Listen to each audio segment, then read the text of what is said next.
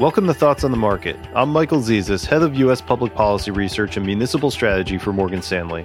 And I'm Matthew Hornbach, Global Head of Macro Strategy.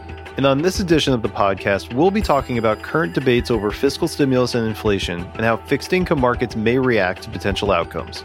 It's Wednesday, February 10th at 11 a.m. in New York.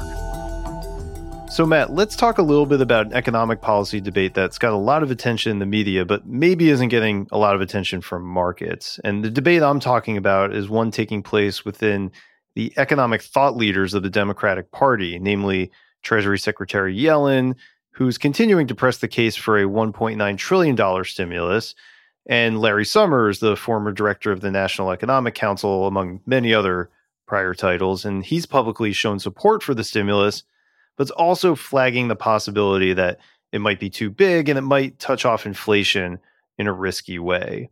So Matt, one implication of this debate, it might actually influence how Democratic lawmakers look at the size of this bill. Now, our view is that there's been already enough pressure from moderate Democratic senators to reduce the size of this bill so it ends up below $1.5 trillion. But perhaps it begs the question, how important is it to markets that the bill is $1.9 trillion instead of $1.5 trillion or $1 trillion? In particular, the bond market, which in our view should be the primary shock absorber for the stimulus policy. So the size of the bill matters from a supply perspective because the larger the bill is, the greater the chance that Treasury will have to finance it through increasing coupon Treasury issuance. So if the bill is $1.5 trillion or lower, we don't think that the Treasury will have to increase the size of coupon issuance, and rather will be able to fund that sized bill with their current issuance schedule. The size of the bill also matters when thinking about the future of economic activity.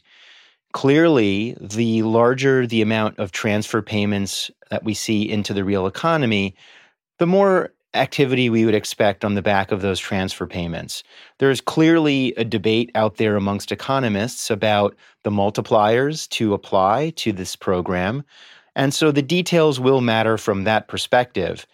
But that's how I see the size of this bill being important through those two channels.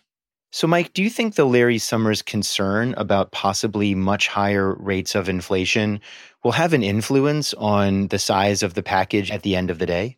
I don't think it'll have that much of an impact on the debate. So first, the Summers perspective about the stimulus potentially being too big, it's already well reflected in the negotiation because this is a point that some of the moderate Democratic senators have already made.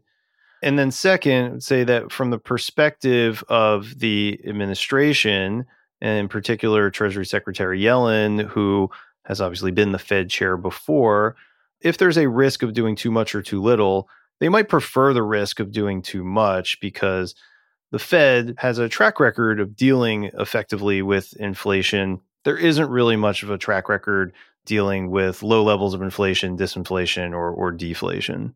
So Matt, there's another angle here to consider, and it's Larry Summers' main critique is that the size of this package could touch off an inflationary spiral because it's much bigger than the estimated output gap in the economy. Now, our own economics team sees inflation returning this cycle, prodded by this fiscal action, but doesn't share that concern of spiraling inflation. In any case, how might markets reflect the possibility of this concern? Are they going to ignore it unless there's strong evidence for concern of an inflationary spiral? I mean, we've just come off a decade where deficits did nothing but expand substantially, but bond yields and inflation did nothing but decline. So are markets just going to shrug off this possibility? Mike, when I look at the bond market over the past 6 months, I see plenty of evidence to suggest that investors are growing more concerned about higher rates of inflation. The question is this concern being expressed in the expectations that are embedded into market prices, or is this concern being expressed in the risk premiums that are also embedded into market prices? Our analysis suggests that the rise in concern around inflation is concentrated more in the risk premium component of the market than in the expectations component of the market. And this aligns with our discussions with investors. we find very few investors in the market believe in the inflation projections that are coming from our economics team. So we find evidence to suggest that expectations remain fairly well anchored for inflation to remain below 2%, but inflation risk premiums are now pricing in a greater risk of higher inflation in the future. So what does that look like? So we clearly have a forecast for higher yields.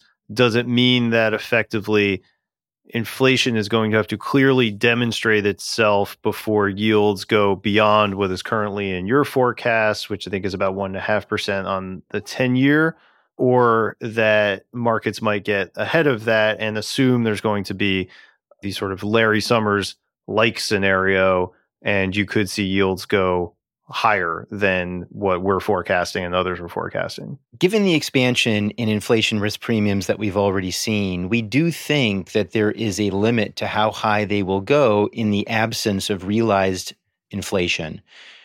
If we see realized inflation moving higher in a sustained manner, we think that inflation expectations amongst investors and the general public will begin to increase.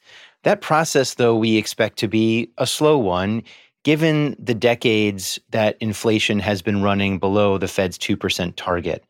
So the bottom line is there is scope for yields to continue to rise. We expect that rise to be gradual as people's inflation expectations gradually shift higher.